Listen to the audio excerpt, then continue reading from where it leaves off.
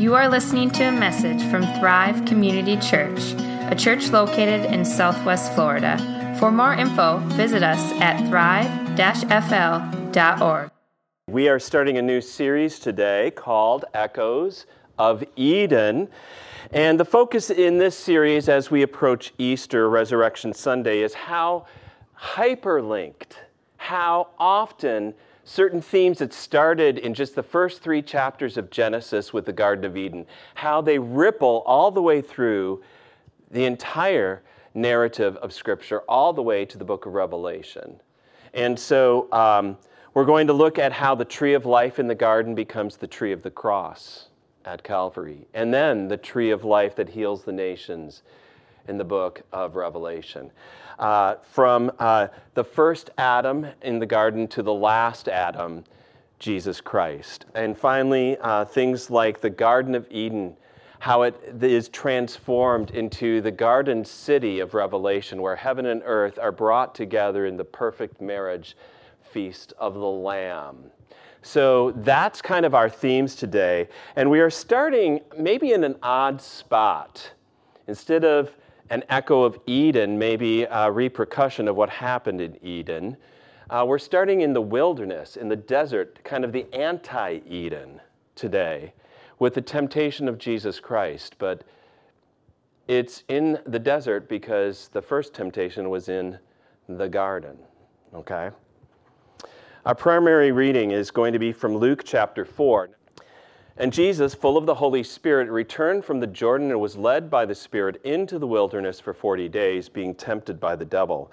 And he ate nothing during those days. And when they were ended, he was hungry. The devil said to him, "If you are the Son of God, command these stones to become bread." And Jesus answered him, "It is written, man shall not live by bread alone." And the devil took him up and showed him all the kingdoms of the world in a moment of time, and said to him, "To you I will give all this authority and their glory, for it has been delivered to me, and I give it to whom I will. If you then will worship me, it will all be yours." And Jesus answered him, "It is written, you shall worship the Lord your God, and him only shall you serve." And he took him to Jerusalem and set him on the pinnacle of the temple and said to him, "If you are the Son of God, throw yourself down from here, for it is written, he will command his angels concerning you to guard you, and on their hands they will bear you up, lest you strike your foot against a stone." And Jesus answered him, "It is written, you shall not put the Lord your God to the test." And when the devil had ended every temptation, he departed from him until an opportune time. One of the reasons, I guess, we are starting in the wilderness is because of this season in what you would call liturgical churches, in a lot of different mainline churches. It's a season called Lent. Anyone ever hear of that? Lent, for the length. Where did that word come from? It came somehow, probably through Latin, but it's for the lengthening of days, as we are in the spring. And it's the 40-day period that started this last Wednesday that runs all the way up until Resurrection Sunday. And during that time, in tradition, many people have set aside a time for reflection, for fasting, for a special time of discipline. I found out actually there was a 40-year period in the Jewish calendar in the fall that kind of follows that same idea up to the day of Yom Kippur, or Day of Atonement.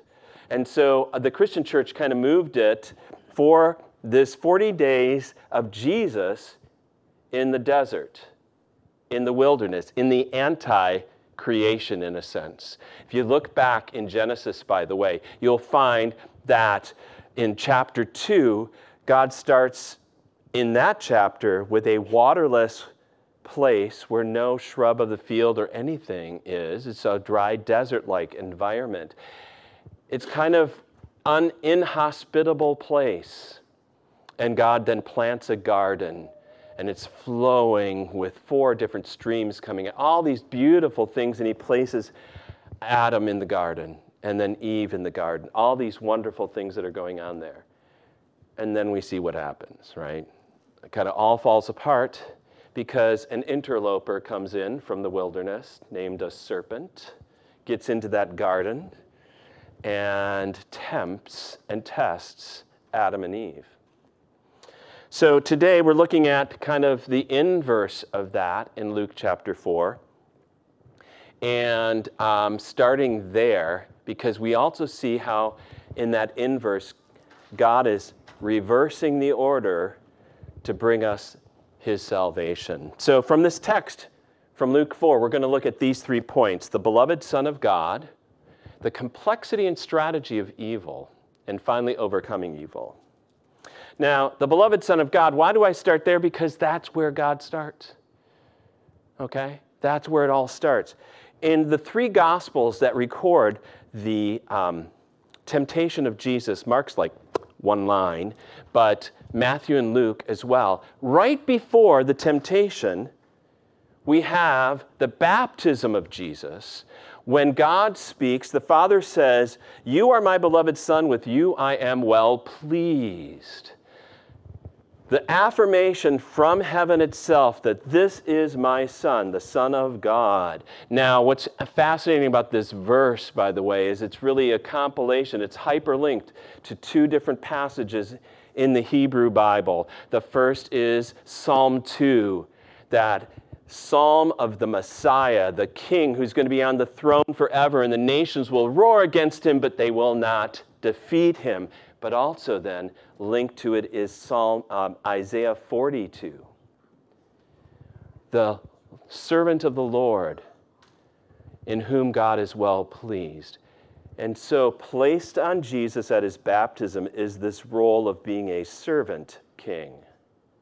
Oh, don't we need those? Servant leaders. No wonder Jesus said later on, you know how the Gentiles work. They lord it over each other, right? Pushing their agenda. Not so with me. The Son of Man came to serve, not to be served, and to give his life as a ransom for many. So being the Son of God, that's the big question. What does it mean to be the beloved Son of God? And in this text, that's the debate going on between the devil and Jesus. What does it mean to be the Son of God? Are you going to use your position and your power for yourself or for others? A servant king or the normal? We know the normal. We don't really know much about a servant king. What's fascinating is between the baptism of Jesus in Luke chapter 3 and the temptation of Jesus is this long, kind of boring genealogy. You can look it up. Do you know what genealogies are like? Do you guys know your genealogy by any chance? No? You don't care, right? Yeah, you know your parents, that's about it, right? Grandparents. You can do a genealogy pretty far back, Ancestry, they're making money off of it. And it's kind of cool to know some of that stuff, right? It's kind of cool to know that it's like, where did you come from? I don't think I have anyone famous in my genealogy. Not at all.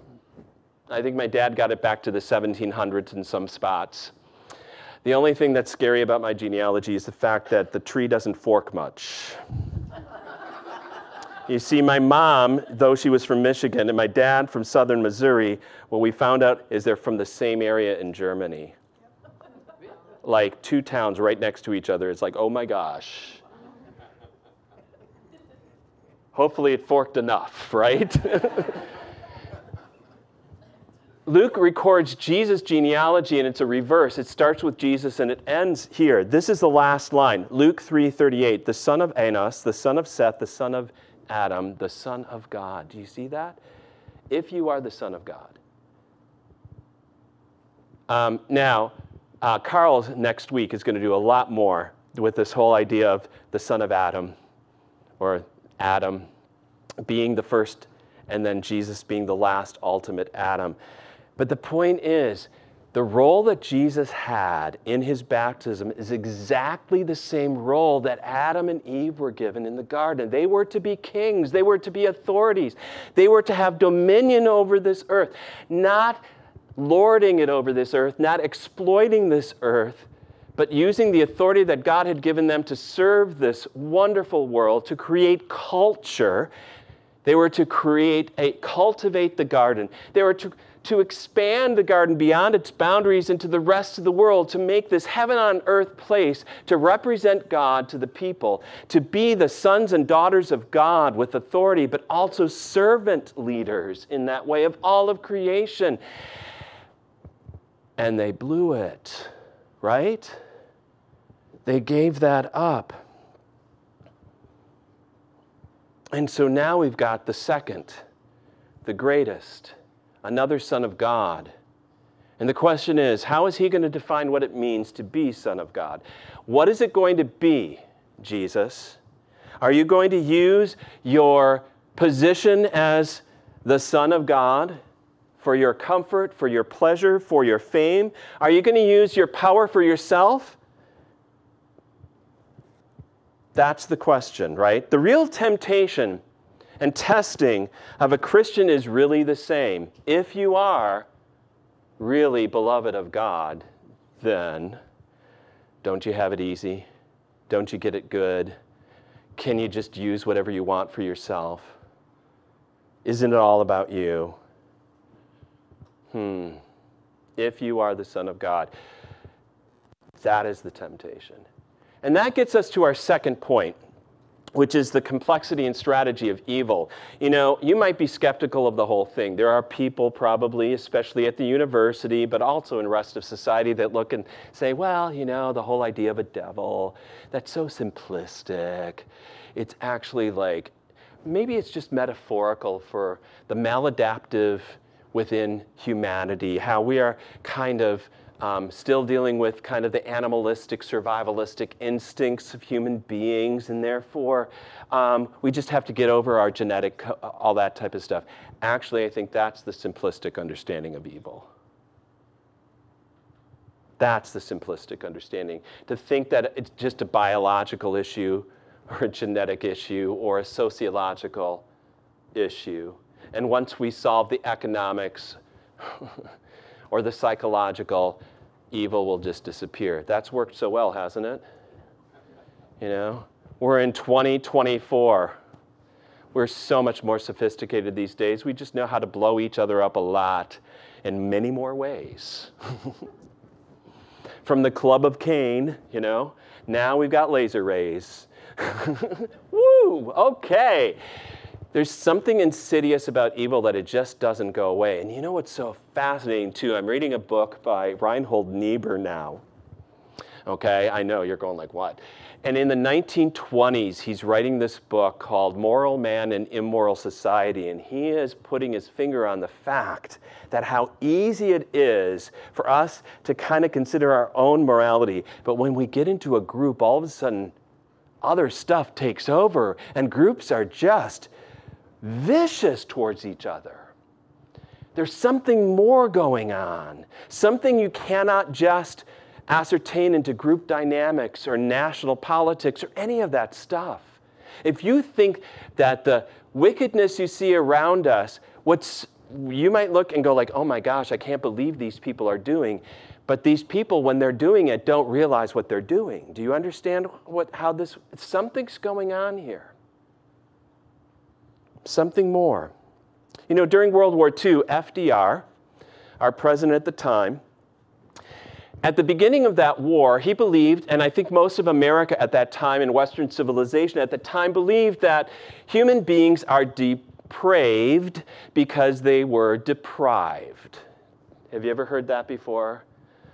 You know, well, if we can alleviate poverty, if we can alleviate poor education, if we can educate people, if we can supplement people, if we can just make and improve the conditions that human beings will live in, we will be fine, and evil will kind of go away. And so when the first evidences and rumors and information that something terrible was going on in one of the most sophisticated countries of the world called Germany, the Holocaust, everybody couldn't believe it, because how could such a highly educated, highly erudite civilization that produced many great thinkers in this world at that time, how in the world would they be doing something like that? That makes no sense. It doesn't, unless you understand how nuanced and how complex and how deep-rooted evil can be in this world. So later on, it turns out that FDR started to talk to a pastor in upstate New York about how he started to read Soren Kierkegaard and other Christian thinkers on this whole thing of evil, because he realized it was much more than economics or psychology or biology. If you think evil is something that can just be controlled or managed, you don't understand what's really going on. And what you find in the Bible, even if you have things like demons and devils and stuff like that, is a very nuanced and very, very real understanding of what evil can be. And here's also in our text today, notice how the devil comes to Jesus in the wilderness at a point of vulnerability when his body is physically weakened. And you don't see Luke or Matthew and Mark describing the devil coming as, in a red suit with horns and a pitchfork. You don't see the devil coming to Jesus and putting him in a headlock and trying to get him through power to change his mind about anything. You don't see the devil spewing forth vomit of acid or anything at Jesus to destroy. That's in those wonderful Marvel movies, but that's not in the Bible at all, because evil is very subtle and complex. What you see is the devil coming alongside of Jesus and trying to make an alliance with him. Maybe you've never thought about it, but it's like, hey, Jesus, I see you've got to be hungry by now. Wow, Jesus, here's something good. All the kingdoms of the world, aren't you here to become king of the whole world? You are the Son of God. If you are, just prove it. Show everybody who you really are in a fancy schmancy way. Isn't that basically also what the serpent does in the garden? Trying to make an alliance with Eve and Adam. Hey, he says so subtly, did God actually say you shall not eat of any tree in the garden? Is that fascinating? And what does he offer? He offers good things to them. Oh, no. If you eat from this tree, you're going to gain wisdom.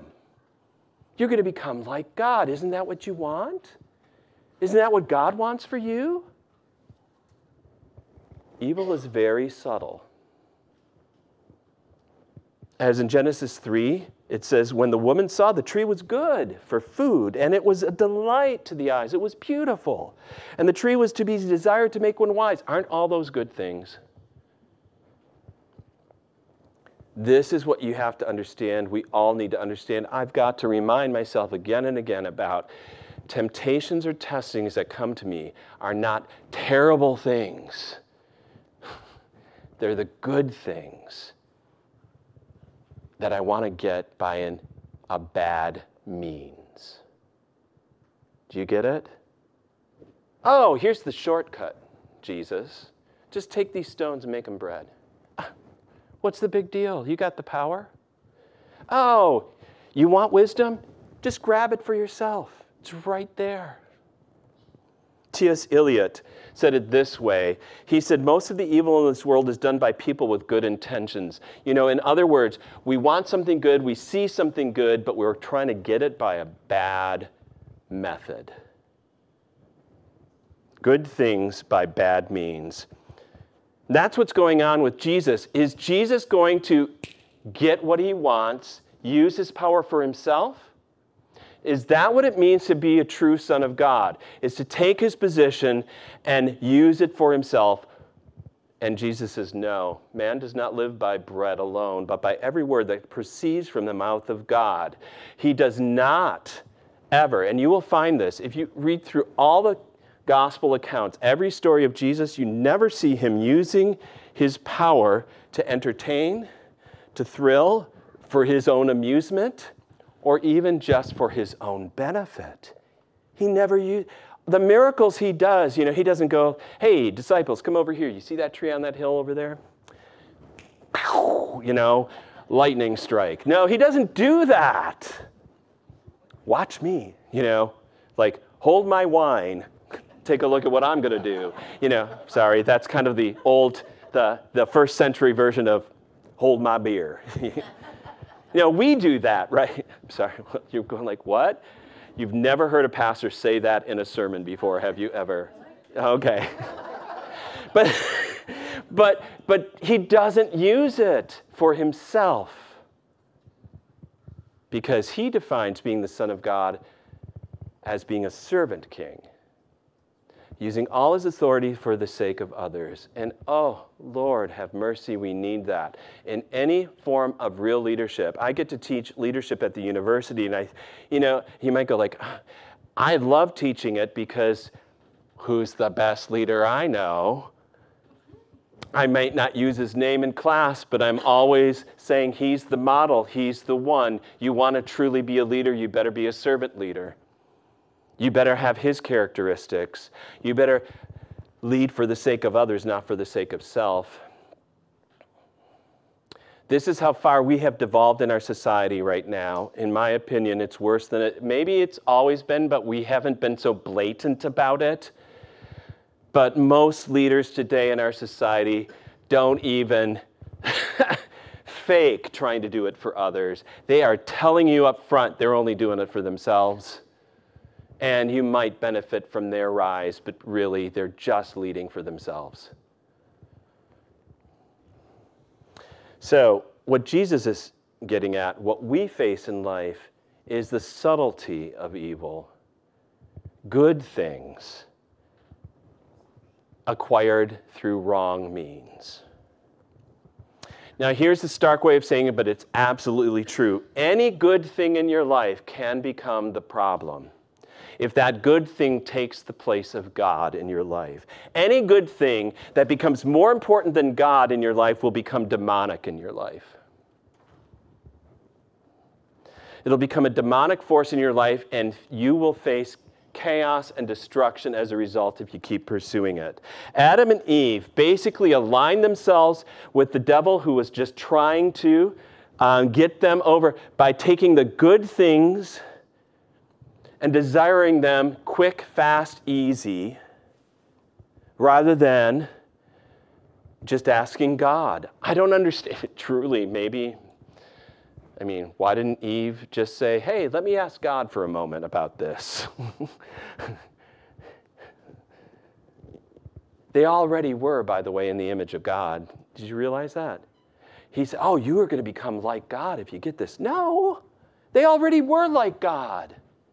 They didn't need any. This was an empty promise. But all he was dangling was the good stuff in front of them. They didn't want to be like God. They already were. They wanted to become God and take God's place. And that's what happens so often. Don't expect evil to come at you obviously. It's always indirect and subtle. Now, and this is a sad thing, and it's going to sound a little harsh, and understand if I've met people that really are struggling with this, college students as well as others throughout ministry. But I'm going to share this anyways. There are people that will come to me on the campus or over the last couple decades and say, well, I used to believe in God, and I used to go to church, but when this happened, when I prayed and prayed and prayed over this, and God didn't give me what I expected, and you name it, my child died, my marriage ended, my business went bankrupt, whatever. I just can't believe in him anymore because he didn't answer my prayer. And if you're going to counsel people like that, listen, pray with them, help them understand. But you know what's really going on in those situations? They're really saying, well, this was more important than anything. And God was my means to get it. And since God didn't give it to me, I stopped using God as the means. When God becomes your way to get something else, that's the issue. And that's exactly what the devil is doing with Jesus. Trying to get the kingdom, trying to get the fame, trying to get a following, trying to get his own physical sustenance by a different means than trusting in God. Did you ever think that when God doesn't answer a prayer that you've prayed so hard for, that maybe he's not answering it precisely because he's trying to strip you from the idolatry over that thing? Do you get it? That thing may have been too important to you. And don't think that we all fall for this. I have fallen for it hundreds of times over. There have been so many times I prayed for and wanted. You know, my wife has always said, hey, John, you want to make money in this? Televangelism is the way to go. But the whole idea is you could see even pastors fall into this when they are looking for the size of their flock, the influence of their ministry, all these things we think, and they are good things, but they take the place of God. That is problematic. And I praise God when he has stripped me from those types of things time and again, including my sincerity and how pious, all that stuff. All of those things are out of the way. The only God is God. It's ironic. The devil goes right to Jesus, and it's almost an accusation. It's very subtle. It's very passive-aggressive. If you are the Son of God. Notice what he's doing there. And I think that's the subtle accusation you face too. If you're really a daughter of God, if you are really a child of God, if you are a son of God, if you are one of God's, well then, this should go on in your life. It's supposed to be filled with blessings and positive things all the time and everything going well. You should have the good life all the time because you're God's son. What does it mean? God doesn't care about you? Or even worse, maybe you really aren't a son of God. Have you ever had those kind of thoughts going in your mind? It's kind of like, how could you be considered a Christian? If you did that, if you went through that, and this is so fascinating. There's two different words in the New Testament we use often for, or in the Bible, diabolos, which is the Greek word for devil, and Satan, which is actually the accuser. I know I don't have a slide on this. Don't worry. For a change, I don't have any Greek words, okay? But the devil means to tempt, to test, to coax, and Satan means to accuse. And he loves that whiplash. He loves that whiplash back and forth, you know? Hey, doesn't this look good? Once you do it, how can you call yourself a Christian? He tempts you to do it and then blames you for doing it. And he'll play that back and forth. He was doing that with Jesus as well. If you're really the Son of God, prove it. So how do we overcome this? Because I think we've all faced this many times, right? How do we overcome this evil? Notice what Jesus does here. In the Gospel of Matthew, as well as the Gospel of Luke, when the three temptations come to him, what does Jesus do? He doesn't say, okay, God, legion of angels, fight him off. Okay, God, let's, power up and take him out. That would have played into the devil's hand as well. He did not use his power directly. He does what you can do as well. The only thing that really is necessary, and that is, he says, it is written. It is written. He quotes Scripture. That's all he has to do. One little word is more powerful when it's God's word than any of the wiles and temptations and anything else that the devil can throw at you. One little word will fell him. As the word "a mighty fortress," the hymn says. He defeats the devil not by force.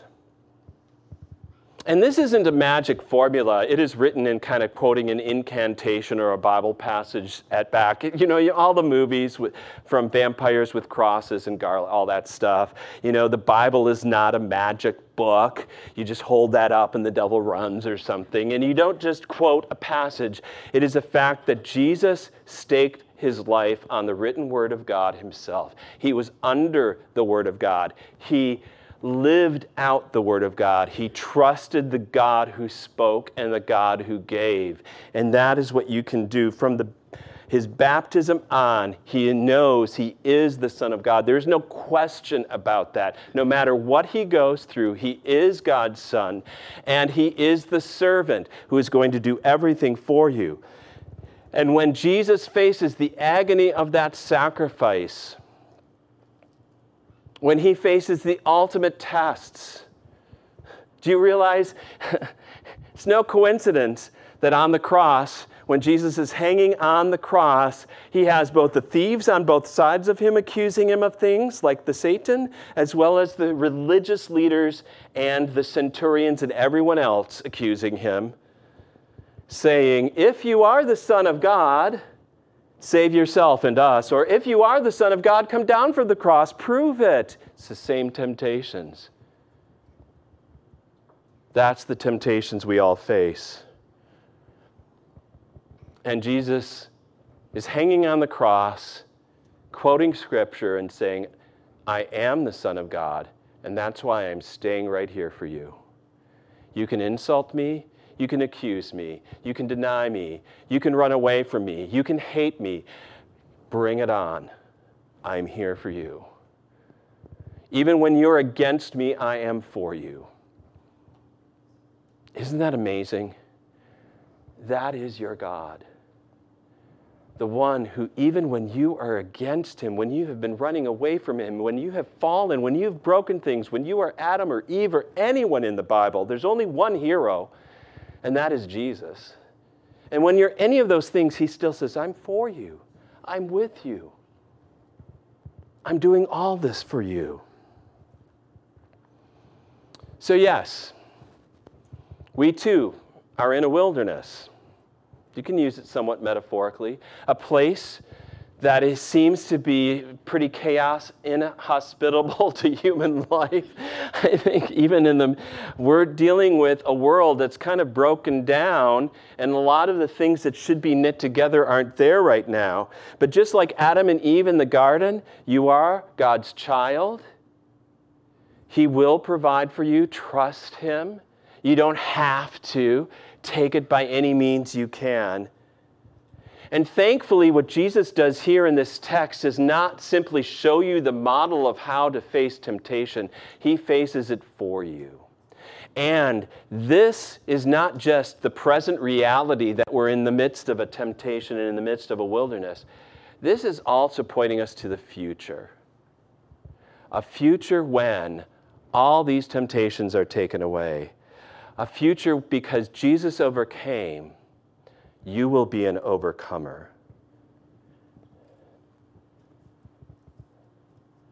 I love what Dietrich Bonhoeffer said in his book, Life Together. He writes, Jesus Christ lived in the midst of his enemies. At the end of his disciples, all his disciples deserted him. On the cross, he was utterly alone, surrounded by evildoers and mockers. For this cause he had come, to bring peace to the enemies of God. Just think of that. That's why he came. That's why he came. And the way he defeats the devil is not through force, but through sacrifice. Not by, just by love. Love defeats. The sacrificial love of God accomplishes it. And so he will say, as Bonhoeffer says, so the Christian too belongs not in the seclusion of a cloistered life, but in the thick of foes. You know, it'd be a lot easier if we could just kind of hide from temptations. They'll find you no matter where you are. I went to a Christian school. Temptation was in the classroom as well. It was there, right? In church, temptations are there. In a Christian college, they're there. They're everywhere. You can't get away from it. You know, fight? No. Flight? No. Stand in the Word of God and what He has to say. The world is not going to be overcome by fight or flight, but through the cross of Jesus Christ. So Eden still echoes, I think, today, don't you? I think there are so many little ripple effects, and I think you can meditate on the first 3 chapters of Genesis and how, like, the New Testament kind of reverses the order from the wilderness now into a paradise through Jesus Christ. You can meditate that and just understand how archetypal, how beyond just the history, it is history, but it's also a meta-narrative, a real story to identify with and understand the rest of our lives. It starts to put everything else together. It's not that I understand the Scriptures, but through the Scriptures I understand me and my place in this world and where God is leading. And so we find the echoes of Eden today, and through Jesus Christ, we're going to be in that paradise with Him forever. Let's pray. Lord God, there are so many temptations and trials that we face these days. And you know our world and how it just feels less paradisical every day in so many ways, how we have really harmed your creation, Lord. We've exploited, we've treated our status as an entitlement rather than a service. We pray, Lord, that you would teach us more to serve one another, to glorify you with our lives, to use whatever we have in response to Jesus and his sacrificial love. Lord, there are people in our church right now who are not with us in body, but in spirit. Lord, today we pray for Dick and Mike as they face struggles with their health. With Tom as well, Lord, we pray your healing hand on these, your servants. We lift up to you Joan Beverly and the family as Bob has passed away this week. We pray, Lord, you would comfort them all. We thank you for Bob's ministry among us here and how he had such a heart for the college students in so many ways when he could.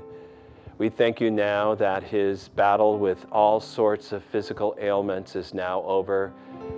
He now no longer suffers, but is in your glory. We pray now for Joan and others, and for us, Lord, who grieve over this loss. We pray, Lord, that your comfort would come, a peace that passes all human understanding.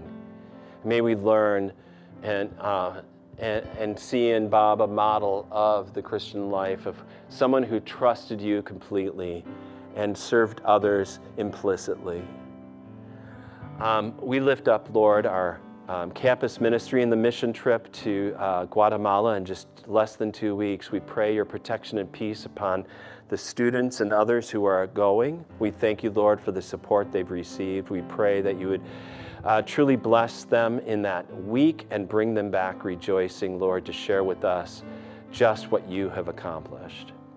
We lift up, Lord, our ministry in general on the campus as well as in this community. We thank you for the opportunities that are present for us, for the beginning dialogue with the university and how we might partner together on the development of the land that you have given us. We pray, Lord God, that you would be guiding and directing all of these things. And Lord, today we've all stand convicted of how we have failed. If we say we have no sin,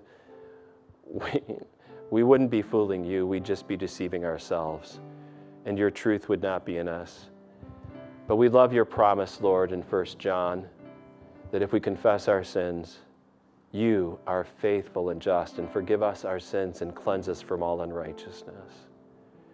We hold on to that because it is written and it is true.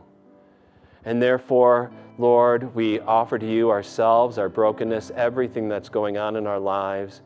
We ask that you would bring your forgiveness and grace to us. And as we come to the Lord's Supper today, that you'd open up our hearts and lives to receive all that you have for us, knowing that you are the God who gives, the God who loves, the God who forgives, the God who empowers and fills with your Spirit, the God who is present in our life, as we have seen and heard about Jesus and how he served and gave his life as a ransom for many. Bless our offerings as well, Lord, this day, that they'd be used for your glory and your kingdom's sake. All these things we pray in the name of Jesus. Amen.